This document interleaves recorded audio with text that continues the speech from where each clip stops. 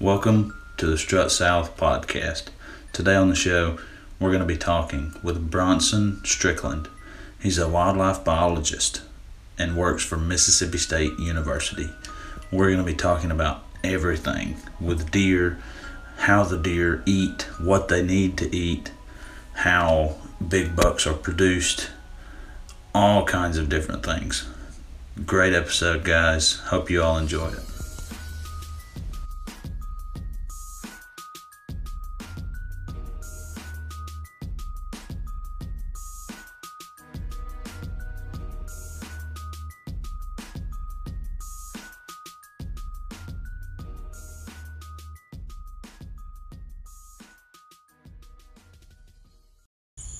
And before the podcast starts, I want to apologize in advance. We had a few times where there were some audio quality issues, and that was probably due to the podcast being recorded over a cell phone. I'm not sure why. There was some type of interference, but if you'll bear with us, and I hope you guys enjoy, and thanks. Hey guys, welcome to the Strut South podcast. Today we have Bronson Strickland, and he is with Mississippi State University, and he is with their deer extension. Isn't that correct? Yeah, I'm with I work for the Mississippi State University Extension Service, but also the MSU Deer Lab. Yeah. Okay. So we've got, there's a ton of questions I could ask you, but before we get into the questions and things like that, I'll let you have the floor and kind of give you the floor so you can kind of explain, what you're doing and all that good stuff. Yep, sure thing, Ryan. So again, my name's Bronson Strickland.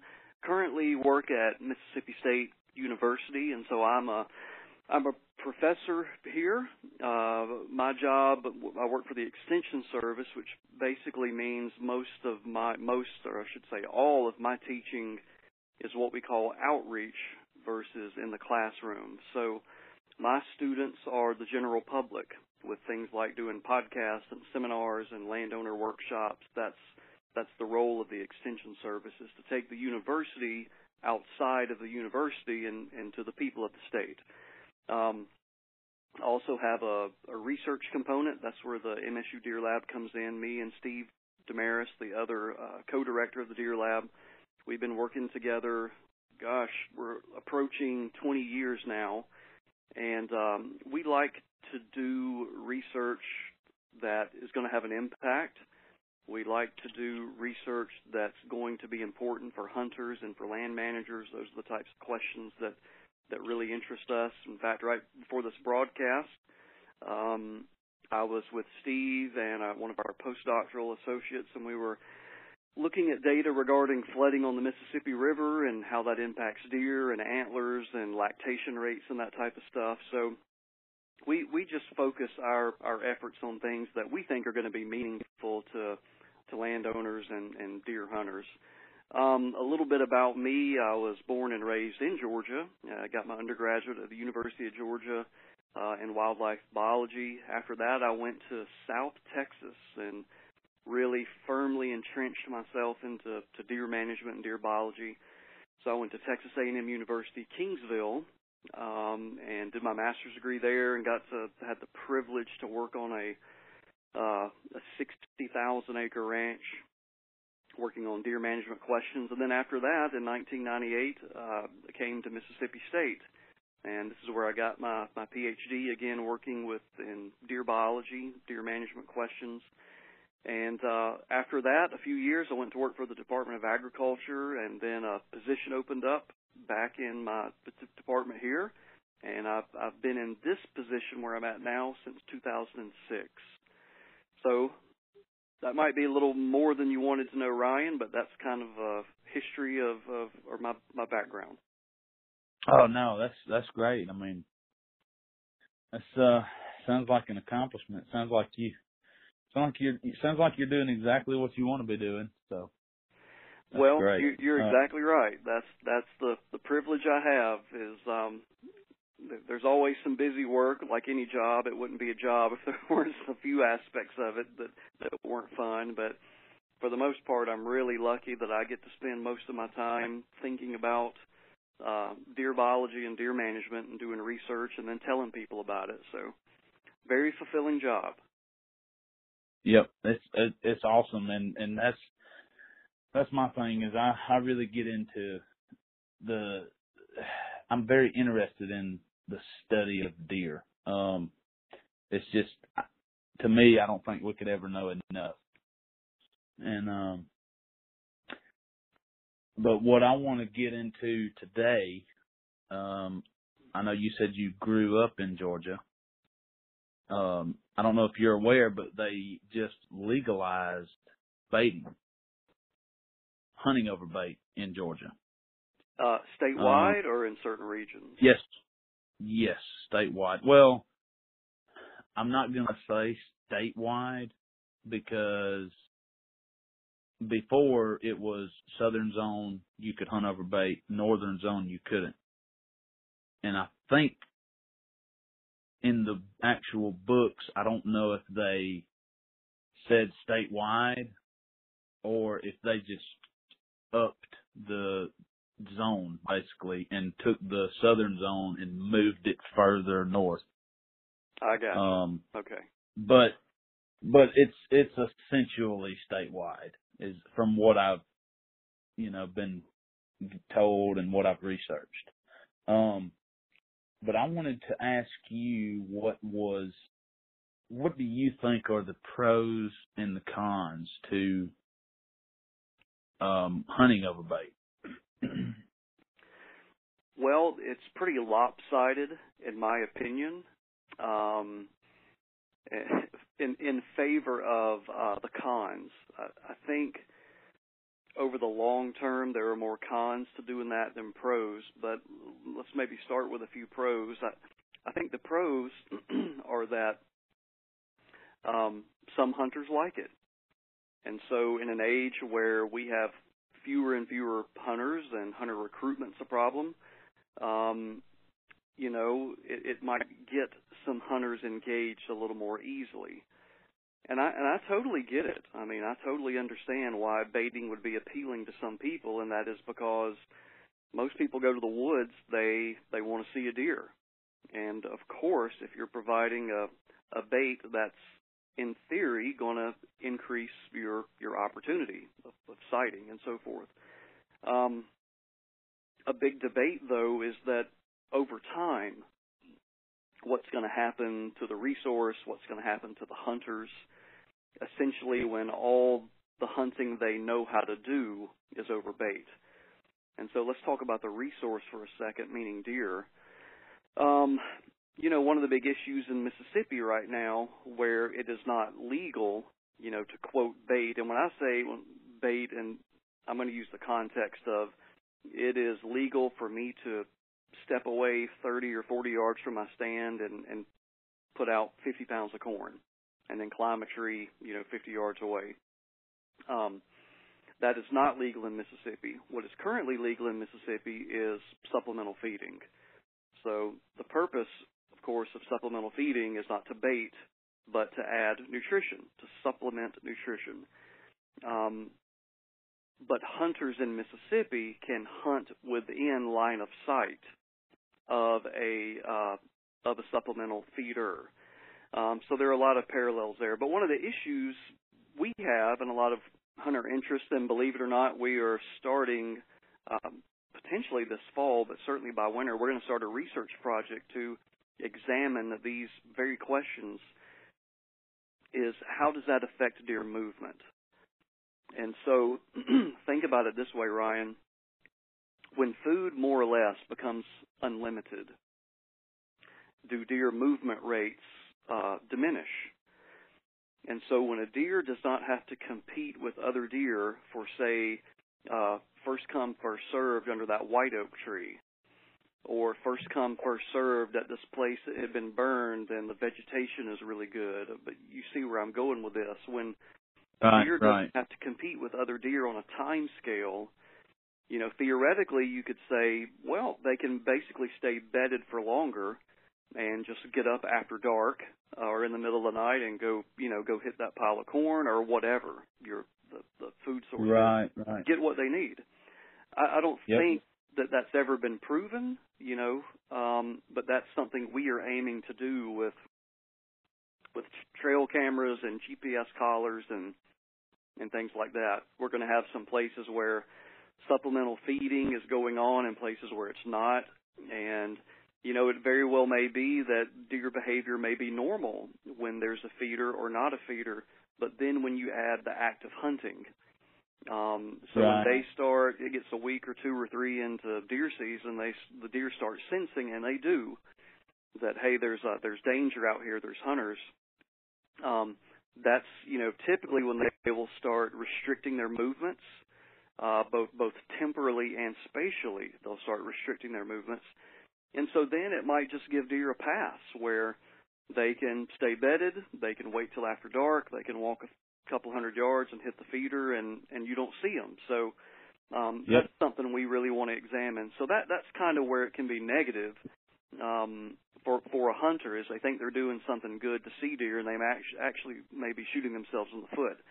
Now, what's the other big thing with the resource is in our age of, it's not in Georgia yet that you know of, but in Mississippi we've had the one case, but now we're in the age of CWD. And we know for a fact one of the mechanisms by which CWD can be spread is through saliva. And so what if you have a CWD positive deer that can carry the disease, months and up to a year before they become symptomatic? And now you've got a sick deer and a well deer eating out of the same trough, so to speak. And so there's always things like that. Whenever you artificially concentrate animals on a spot like that, you can increase the odds of any kind of disease spreading and things like that. Now, if we even want to look more long-term, socially, human behavior, I'm completely showing my bias here, maybe with my age, but I have 2 girls, for example, and they hunt a little bit with me. I don't know if it's going to end up being their thing or not, but I don't think I really want them to grow up where their only mechanism by which they know to deer hunt is over a pile of bait. I want them to get engaged in the outdoors. I want them to scout. I want them to learn to identify food, learn to identify that particular white oak or swamp chestnut oak that's dropping. I want them to learn how to hunt versus to only be able to sit in a stand over a feeder. So Yep. that's kind of my feelings. And, some of that is academic, like we were saying about the movement patterns, and then some of that is totally personal. That's my perspective. Right. Well, yeah, and that's my biggest fear, and I think that's one of the cons is what you were saying is and that's what I hope is. I hope it doesn't make people, I guess, lazy in trying to figure out deer and hunting and scouting and learning all this stuff. That's one thing I hope doesn't happen. And I hope it doesn't turn people into, I can just go out here and put a pile of corn out and I'm going to see a deer at least, Yeah. But what you were saying about the deer, I never thought of that, how it could actually change their movement behavior to the negative for a hunter. Because it makes complete sense. I know you said it hasn't been proven, but I wouldn't put it past a whitetail to be like, oh, well, I'm just going to lay here for another hour. I mean, because I know that pile of corn is going to be there. So, I mean, it's not like I have to run and get it now, Oh, yeah. I mean, that's the safe thing for them to do. And, that's what we always, we know how deer respond. And there's actually this fancy theory, but it's really, I mean, it sounds fancy, but it's really simple. It's called all animals usually engage in this type of behavior that we call optimal foraging theory, and it's real simple. It basically means they want to maximize the calories, the nutrients they can put in their mouth with the least amount of risk. And so Right. am I going to walk, a deer may say, hey, I'm going to wait till after dark. I may not get as good of a meal. I may not get as much. But the number one thing in my life is living. I've got to stay safe. Yep. Versus, hey, I'm going to risk everything to get a little bit of a better meal. And that's literally how most every animal makes their decision, is if someplace, imagine a human is the predator. They're the prey, we're the predator. And they learn where the predator hangs out. They learn what time of day the predator is hanging out. And so they modify their behavior because of that. I'm sure, Ryan, it's probably affected by density. If you had a really, really high deer density where competition for food is really, really great, then there might be some deer that roll the dice, But if you had lower density and if you had, reasonably good habitat, naturally you're providing the foods they want, you may not see any benefit from baiting in terms of seeing deer during the day. Right. All right. Well, that's really great insight. Now, since we are on the topic of deer eating, I want you to kind of talk a little bit about. Now, you don't have to go into full detail because this is, if you wanted to, you could. But I know it would be, it would take you a while to explain it. But if you could explain to me what the deal is with I know there was some research you guys did where you did research, a 10-year study on different deer from the different regions. Yeah. And I wanted you to kind of talk about that a little bit and talk about basically explaining what it takes for a deer to reach its maximum potential. You bet. Well, let me give you a little recap of what we have in Mississippi, and it's like this to some degree in every state. But throughout Mississippi, we have three. I mean, there's a lot of distinct regions, but for comparison, I'm going to give you three. We have, in terms of deer habitat quality and food quality, we have one region of the state that we call in Mississippi and Louisiana and Arkansas, we all call the Delta region. And that essentially is our agricultural region. So, Ryan, for you, that might be like South Georgia, being around Albany or someplace, You just got a tremendous amount of agriculture spread out over that landscape. Coincidentally, right there, it's adjacent to the Mississippi River, and, the soils are really, really good. They're very fertile. And that's essentially why it is an ag region, because it'll grow a soybean plant really well. Then we have an intermediate region, which is characteristic of, kind of most of the South. It's mixed forest and pasture and things like that. And so there's a lot of variation there. Some places are pretty good, some places not so much. And then we get down into the southeastern region of Mississippi, which is what we call our lower coastal plain. The soils are not as good, deep sand, typically really acidic, and the primary land use in that region, because you can't really make a living growing soybeans on that soil, but you can make a good living growing pine trees. And so it's dominated by production pine, timber. And so over time, over the past, 30, 40 years, everybody that deer hunts in Mississippi knows the big deer come from the Delta. And the smaller deer, the relatively smaller deer come from South Mississippi. And so the question began, 10 plus years ago was, is this something genetic? Is it through the restocking efforts that took place in the 40s and 50s and 60s? Is it just by luck that we have genetically programmed deer living in the Delta, and we just have deer programmed to be smaller and have smaller antlers down in the lower coastal plain? So it's a legitimate question, and if it is genetic, if there truly is a genetic link, the next question was, well, then why don't we just start translocating some of those deer programmed to have big antlers from the Delta. Why don't we start translocating some of those all over the state so everybody can have big deer? So then you had other people, us here at the university and MDWFMP, our state wildlife agency, were like, well, this is probably just going to be a nutrition effect. It's real coincidental that the place where deer eat soybeans for, 5 months out of the year are bigger than places that are, trying to scratch out a living, in pine plantations.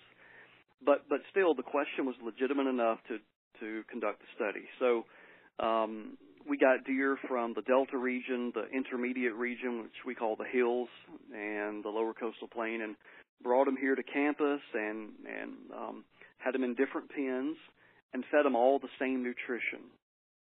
And so the story was that if this is a nutrition effect, then once all these deer from these different regions are fed the exact same diet, they should all have about the exact same, on average, body size and antler size. And so this is a real important part right here, is that the deer that we brought to campus were pregnant does. And so our state wildlife agency and the university did a fantastic job of capturing pregnant does from these different regions, brought those pregnant does to campus, allowed them to have their fawn. And once those fawns were weaned, every single deer got the same diet. They got the exact same pelleted ration.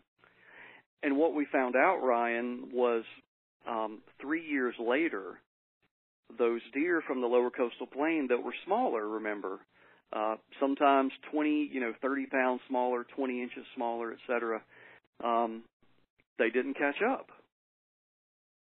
And we're all astounded.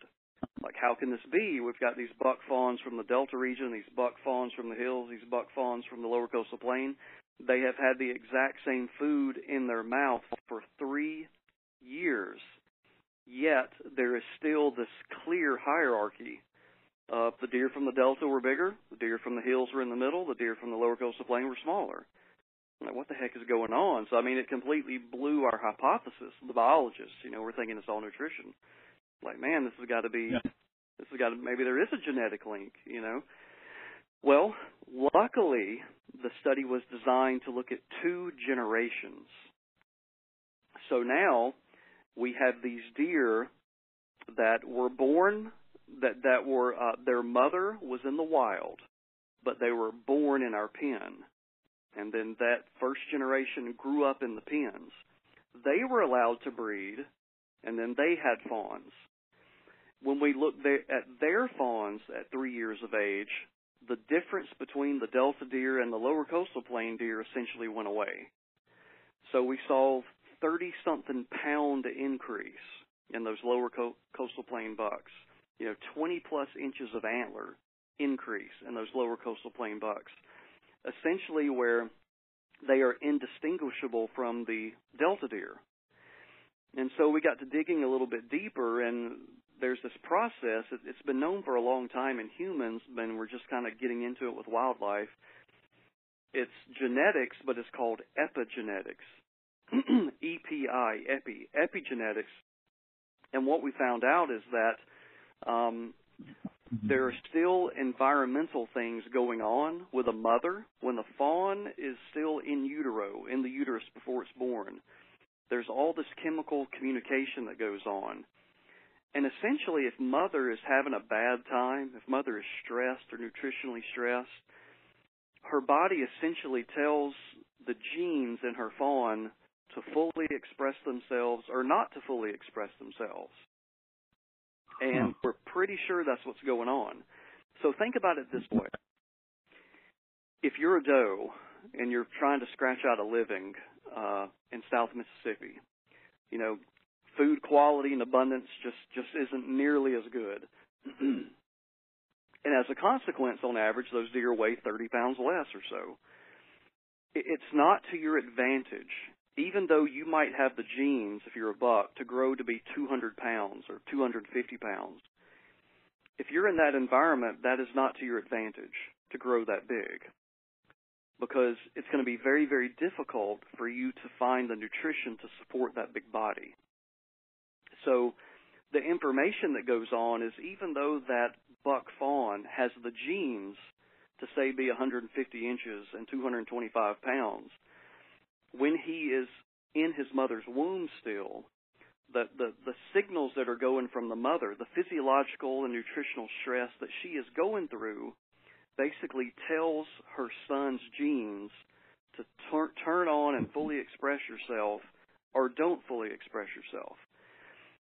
So what we saw then here on campus is that even though those buck fawns that were born from mothers that were reared in the wild, even though they were given the exact same diet, their genes were not expressed.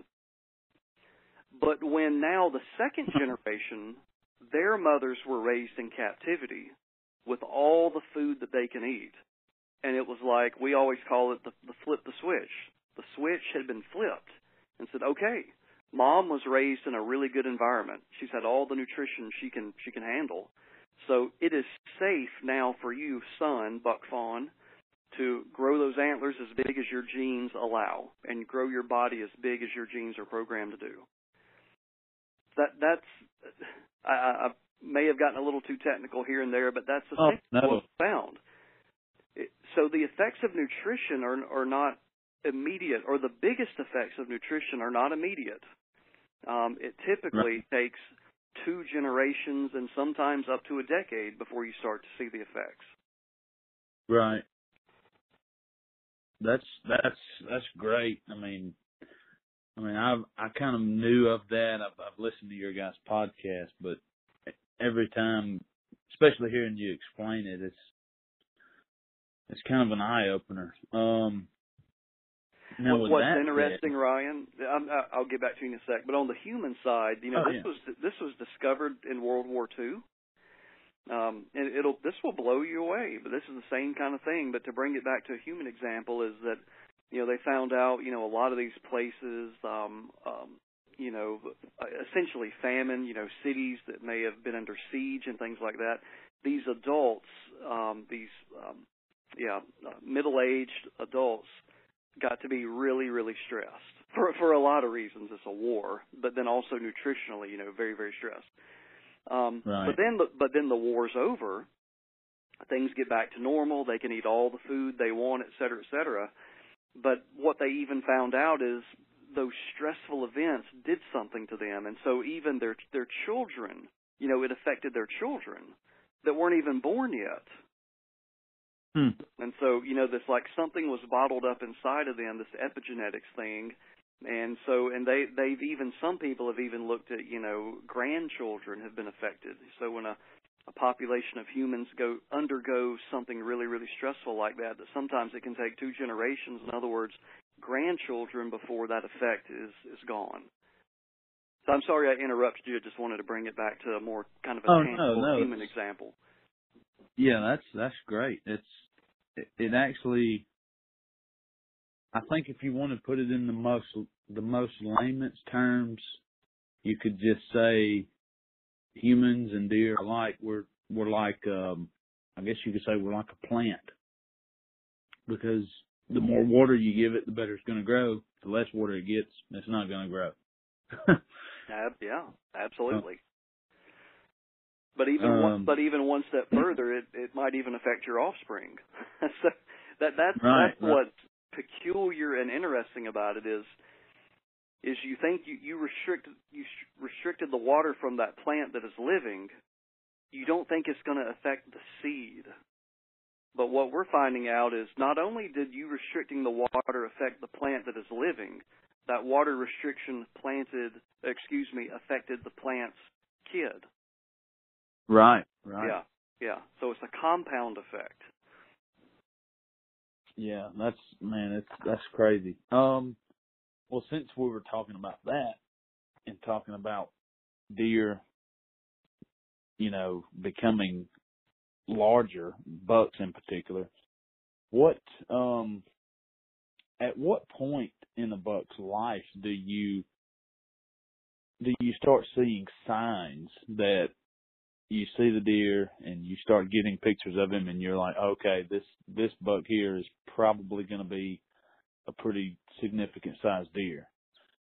Yeah. Is there any type of anything you guys have noticed to where you can kind of notice that? Absolutely. Yeah. So you always have to qualify this, that deer are again like humans, and you can't ever come up with some rule with, just take, Ryan, if you were trying to say, hey, by 10th grade, I can predict if that guy's going to be big enough to play football at UGA or Auburn or whatever. Yeah, right. Quite often they might have attained the size. My goodness, they're in 10th grade and they're already 6'4" and 240 or whatever. But there's early bloomers and late bloomers too, right? So there's also ones that, oh my gosh, their senior year in high school, they just, gained 40 pounds or whatever. Same thing with deer. So you will often see deer that get really big earlier in life. Some won't blossom until later in life, but the average where we say a deer is maximizing his antler development is 5 to 7 years of age. That's typically what we see in the wild studies. That's typically what we see in our research pens, is ages 5, 6, 7, and sometimes the 8 is kind of when they're at their max. Some of them at 4, are already there. They're 99% there already at 4. What we typically recommend, Ryan, is that by 3.5, you got a pretty darn good indication. So if you were a betting man, it's a pretty safe bet at 3.5 of which direction he's going to go. Okay. Now there's also, Ryan, people, people my age and older, you get into the whole spike thing. Can you use yearling antler size to predict what they're going to be? Are they going to be a superstar later in life based on their yearling antlers? And that is the most difficult. That's the most difficult prediction to make, and that's the prediction when you're wrong most often. And that is because there's so many environmental influences on a yearling buck. It can depend on when they were born. Were they born early? Were they born late? What was the acorn crop that year that it was born? How old was their mom? Was this her first birth, or was she, 6 years old and she's already had, 8 or so fawns, and she's an experienced mom? So there's so many things that will affect whether that yearling buck is a spike, a short spike, a long spike, a 6-point. But the one thing we have seen that's pretty reliable, when a yearling has big antlers, and I mean relatively for a yearling, they're usually going to be a stud. That is not to say that spike will not turn out to be a stud. That was something that Harry Jacobson here at Mississippi State, a couple decades ago had clear as day. And he had a couple spikes, and one of them ended up being a 220 class Boone and Crockett. But all we're talking about really is odds, probability. If they have really small yearling antlers, you kind of have no guarantee. He may end up being big, he may end up not being big, but usually when they're a yearling and they're, if you got an 8-pointer as a yearling in Mississippi, that guy's probably going to be well above average at maturity. That's great to know. I've always wondered about the spike deal because I see so many spikes, and it seems like every year there's always new spikes, and it's hard to, if you have a spike this year, it's really hard to know the next year if you see him again. Well, you don't know if that was him or not because they all look the same. Yeah, you have no idea, and it all depends on where you're at, Ryan. If you can be in some places in Mississippi, and 90% of your yearling bucks can be spikes. But it's all due to, that's when fawning dates are. When fawning dates get later and later in the year, if you have fawns getting dropped in September, like we do here in some places, then more than likely he's going to be a spike. I mean, he just didn't have time to develop by the next year. You get into other places where fawning's earlier and that, that fawn's dropped in the middle of earlier and that fawn's dropped in the middle of the summer, well, the prevalence of spikes is less there. So it's a combination of, mom, what's the status of mom? Is she experienced? You might even think, was this fawn born as a twin or a singleton? So there's so many things that complicate a yearling buck's antler size. So it's just not a safe bet to go in and say, hey, we're going to start culling and we're going to kill all our yearling spikes. Well, heck, if you're in a lot of places in Mississippi, that you just killed 95% of your bucks. So it's not a good strategy. Yeah. That's why we say wait till they're 3 years of age. And at that point, you can start telling where they're going to go. Are they going to grow into a superstar, or is this a buck that's, probably not going to be that great, and I'm not going to feel bad whatsoever if I harvest them at 3.5. Right. Well, with that said, I'm going to ask you maybe just a couple more questions. I think we're coming up on time here. But I do want to get to one question in particular. But before I do, I want to ask a couple more, talking about spikes. And you can kind of give me a short answer on this because I know the truth. Culling deer for size or herd health, what's the way to go? Herd health. Okay. Well, I know you just asked me for a short answer, and you've probably seen I'm not good at that. But I'm working on a research project in South Texas. I'm on the PhD students committee, and this will be coming out in popular articles, and there's going to be a presentation at the QDMA National Convention coming up. Man, is that next week or the next down in New Orleans? A 10-year study examining culling, and the short answer is it does not work. But you have to qualify what you mean by what did you want from the culling. What were you shooting towards? So most people think if I'm culling these small antlered bucks, I'm going to cause a genetic change. And that's the quote you hear all the time. Shot that deer, took it out of the gene. Right. That right. has absolutely zero effect. None. And this research project we just finished, it is going to be the definitive proof because they actually studied the genetics. They actually looked at what were the genetics before, during, and after. And there was no change in, quote, the genetics with all this culling. And the culling was so intense, Ryan, that we had to stop on one part of the study. We had to stop it at year 7, even though it was planned to go to year 10. We had to stop it at year 7 because we were running out of deer. The culling was so intense. So the bucks that lived were studs at every age class. Every buck that lived was a stud. Now, here's the other side of that coin. We don't call it culling in this case. We call it selective harvest. Right. Can you have an appropriate level of selective harvest for the conservation of food? And so you think with an appropriate deer density or a deer density, high quality food is typically limited on the landscape. And if I've got 2 3.5-year-old bucks in front of me, and one of them is very above average, he's already a good 10-pointer, let's say. I've got another 3.5-year-old buck standing right beside him that's below average. He's a 5-pointer. Those bucks are going to eat a ton or more of food every year of vegetation. Right. And if I'm wanting to maintain my deer density, and of course I'm going to do this with doe harvest as well, but I'm going to look at that 3-year-old 5-pointer and say, you know what, he's probably not going to turn out to be what I'm managing for and spending all this time and money on. That's a safe buck to harvest.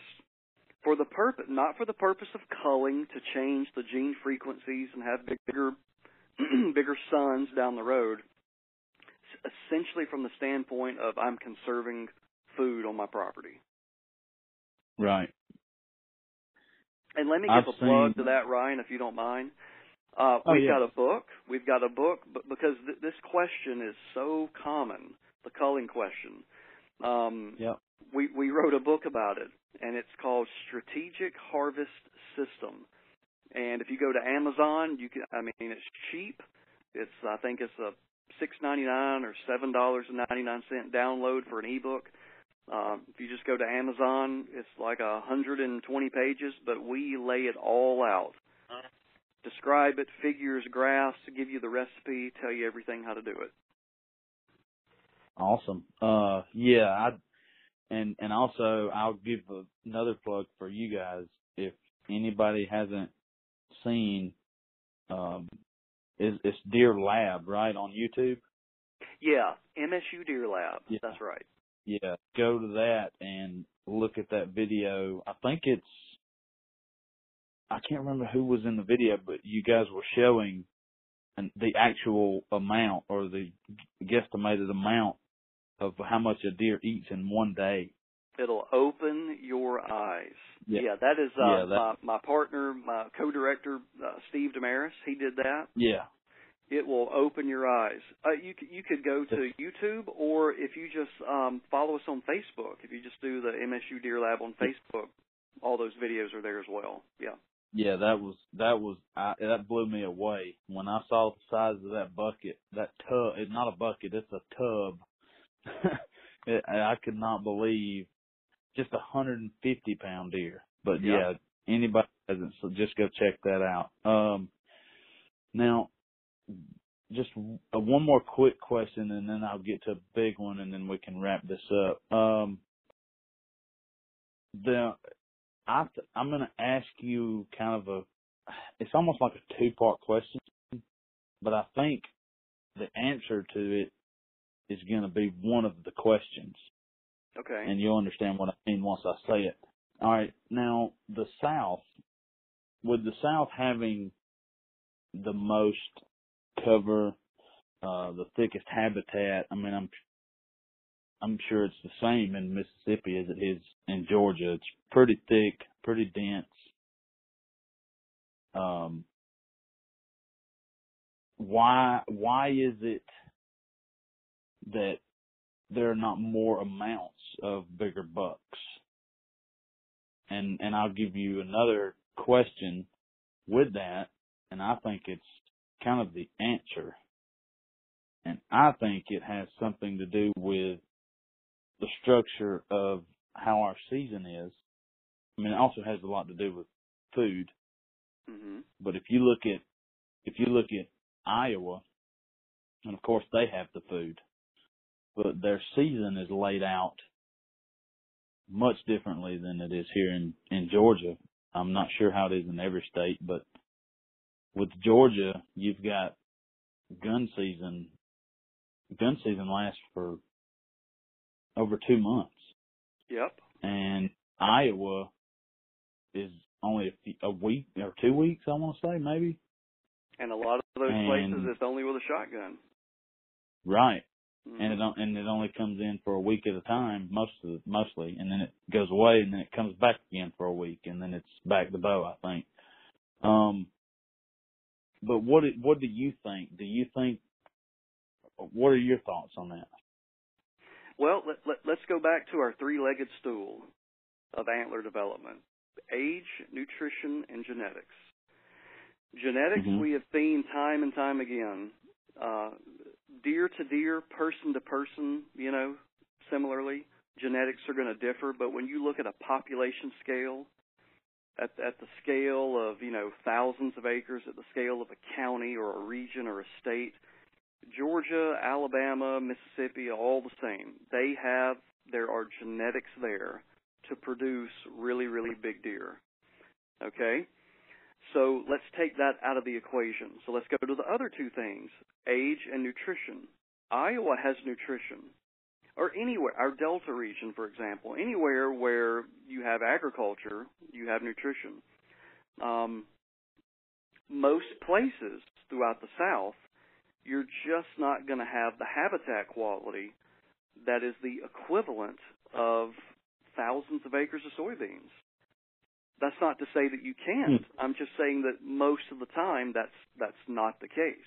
You can certainly overall. Right. Overall, that's right. So where you hunt in your county, you know, if you were to look at a county in Iowa or a county in the Mississippi Delta versus where you're at, I don't know what your percent agriculture would be, but it's probably pretty small. Versus some of our counties in Mississippi, it might be 80% ag, meaning that's going to be 70% of it's going to be soybean, and another 10% maybe corn. So there's a nutrition effect. But then getting back to your point, Ryan, I absolutely agree with you. The other part of the three-legged stool is age. And so when you have heavy buck harvest rates because of the season structure or the weapon that you use, then you are providing an opportunity to harvest a lot more of those bucks at 2 and 3 and 4 years of age before they're able to get to 4 and 5 and 6 years of age. So if you were to go to your backyard in your county in LaGrange, and let's say, all right, for the next 10 years, first of all, we're going to carve up about half of this county and we're going to put it in our agriculture. There's going to be soybeans and corn everywhere. And, oh, by the way, your 3-month hunting season or 2 months of gun season, we're going to restrict you now where you've only got 1 week and you're going to have to harvest all your bucks with a shotgun. By default, there's going to be a lot of bucks that make it through. Even though you can bow hunt year-round, a lot of those bucks are going to make it through. And so now you're back to your three-legged stool. Now you got older bucks that grew up eating really, really good food, and then you're going to have Boone and Crockett's and Pope and Young's a lot more than you're producing now. Right. Yeah, I've seen from what I can tell, especially here in Georgia, and it's probably different everywhere, but to me, I really think deer, in my area, really don't explode and get their biggest until they're at least 5 or 6. I believe that. But I really do. Yeah, our gun season is, in my opinion, it's way too long. I mean, I love hunting with a gun, and it's great that it is long, but it's also there's cons with that when you make a season that long. There's a trade-off, no doubt about it. There's a trade-off. Yeah, because it does get in hunting with a gun. It does get people into hunting, and that's what we need more than anything. But you gotta kind of set your expectations. I think. Now one last question, and we'll wrap this up. I know we're running on time. I wanted to ask, what is the one question that you either rarely get asked or you've never been asked that you wish people would ask you? Well, little bit of a curveball here. Probably the question that's asked the most is going to be something like culling. You know, that's just right. That's one of those things that it's kind of fun to think about. You know, while you're hunting, you know, hey, I'm going to do some management here while I'm hunting, and I'm going to kill this particular deer, and I've made a difference on my deer herd. But, you know, people are often shocked or disappointed, like you just kill the deer if you want to kill the deer, but you're not having any impact whatsoever on genetics. I guess probably, Ryan, flipping it around would be, what am I not asked very, very infrequently is probably going to get to habitat management. What are the things that we can do on the landscape to manage habitat better for deer? I just rarely. So Ryan, the question I would get is, you know, just culling, or number 2 is going to be, what should I plant? That one's a real comment. Right. What should I plant? What kind of clover is the best? What kind of, you know? And that's a fair question. And I recommend food plots all the time, and I'm all into food plots. But the question that's rarely asked is, what can we do to our habitat? And one of the reasons is it's not a complicated concept, but it takes a lot more work. You know, you can take a weekend or, you know, a weekend to get the food plot, you know, get everything dissed up or burned down with Roundup and all that stuff, and plant. But habitat management is, it's kind of year-round. Year-round. It's every year. Yep. Yeah, it's work. But you're probably going to get the most bang for your buck in terms of your time and money with stuff like prescribed fire. Yep. Creating an environment that a deer evolved in. I mean, the deer in the South and everywhere, what they want to put in their mouth, what they evolved eating, are broad-leaved plants. And so I want to create, habitat where I've got to remove a lot of my forest. I've either got to remove some of my forest or thin my forest.